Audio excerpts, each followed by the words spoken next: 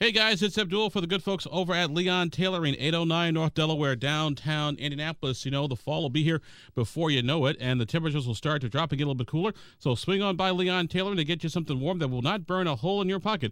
Maybe it's a nice little bit of a heavier jacket, or maybe a heavier blouse or skirt, or no matter what it is, maybe a nice sweater. No matter what it is, you can get it at Leon Tailoring. You can get it ready-made or custom-made or tailor-made. Just go on in, tell them Abdul sent you, and they'll take care of you, and they'll be happy to do it as well. Leon Tailoring, 809 North Delaware in downtown Indianapolis.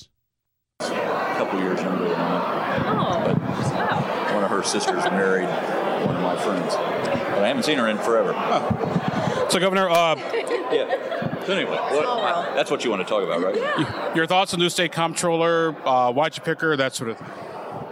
Well, if you don't know her, you'll get to know her. She's a superstar, and she's going to represent the state in a uber distinguished fashion. I picked her because of her experience and her know-how with all the associations that are currently involved with the auditor or now the comptroller's office. And so it's going to be as close to a seamless transition as one could imagine or hope for. And she's high octane, a lot of energy, and just what we need at this moment. this might be silly, but I think Boone County people think of LEAP. Is there any connection there at all in terms of picking her? Zero. You would have to take a giant leap for mankind to arrive at that conclusion. Okay. No, if you look at her resume, just look at the print on her resume, it screams she is ready. And I've known her too, so I've known of her longer, but I've known her for years and years and years, and watched how she conducts herself, how she interacts with the public. It's truly, when you say servant leader, that's Elise Nieshalla. I mean, full stop. And so I am so confident, not just about her ability, but for how she can represent that office for our state. Governor, on the whole issue of the LEAP district, there seems to be some pushback from local residents there. What is the administration doing to sort of allay their fears on water and that whole thing?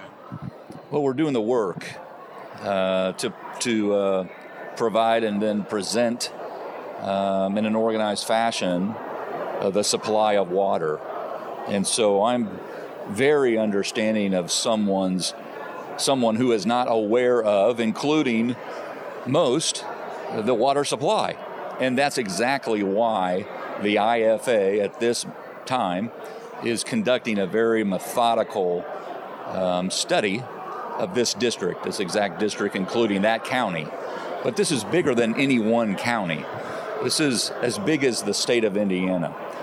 And we find ourselves in an unprecedented position to continue to attract record-level investment. It will require a few things: the workforce, water, and power, to cut to the chase. If you don't clear all three of those hurdles, you fall off the list. And so I'm quite confident, by looking at past studies, that we have the water. I've talked to enough people that we have it. We have to prove where it is to ease folks' unawareness or ignorance. And I don't mean that in a derogatory manner, just myself not knowing exactly where that gold buried in the ground is. This is an uber competitive world we find ourselves in. I've mentioned before that two of our neighboring states that are also blessed with the Great Lakes border brag about their water supply. These are competitors of ours. Nebraska brags about the gold buried in the ground, and he's referring to the water in Nebraska. And so we're going to be at an advantage because we won off and locate where the water is when we do these projects. This is a massive, unprecedented project, to be sure, but there will be massive investments all over the state of Indiana over the coming 13 months. That's why I accelerated not just this study, but others as well. Or just geographic boundary. as well. I know you're going to wait till the January 8th to unveil your legislative agenda. Democrats have always sort of expressing concerns about holding back third graders who can't express proficiency. It's going to cost the state $100 million and change. It cost us a lot more to promote the problem. So we're going to address it as we have in the past, and we'll continue to stay on it. We're not going to take our foot off the gas on this front either. Are you thinking about any endorsements in the governor's race? Not to date. I'm going to give it a little time. We've got time. Won't be doing anything this year. Okay. First time I've said that, but I'm going to wait until more plans have been shared, and they're starting to be sprinkled out, which is I'm encouraged by. I want to see more of that, and obviously when you get on the other side of the end of this year and into the election year, that will ramp up, and I'll be able to look under the hood more so. I'll just head back to LEAP one real quickly. I think some folks are unsure how to interpret your action on that in terms of directing the Intera study to the IFA. And is it a nod to their concerns, or was that part of the plan all along, as the IEDC is saying? I'm sort of getting different interpretations of that action. Well, if it helps their concerns, I'm happy about that. This is ultimately where it would have ended up.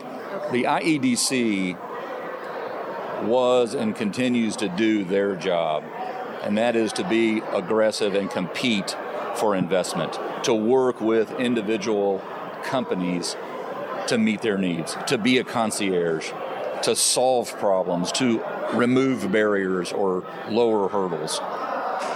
And this was one that was and is being discussed for a project of this size. We have a lot of interest in this area. It predates any discussion about water. It's called location, location, location. It's between Purdue University, our capital city, that happens to be home to FedEx, and an internationally ranked airport year after year after year, going on for more than a decade now. So that location, just like Whitestown or Anson, as their growth is explosive, is attractive for many reasons. Workforce being one, proximity to one of America's premier research universities, Purdue, and logistically the center of the state. So it will require an aggressive posture. That's what the IEDC was doing. Now we need to move. I've said this before, but the right next and natural step for the IFA to assume full responsibility when it comes to this study and others around the state of Indiana too, because it's prompting others to say, we like Indiana too, but we have to make sure that we've got water over there too. So this is just another example of Indiana not just staying in the game, but staying out front in the game.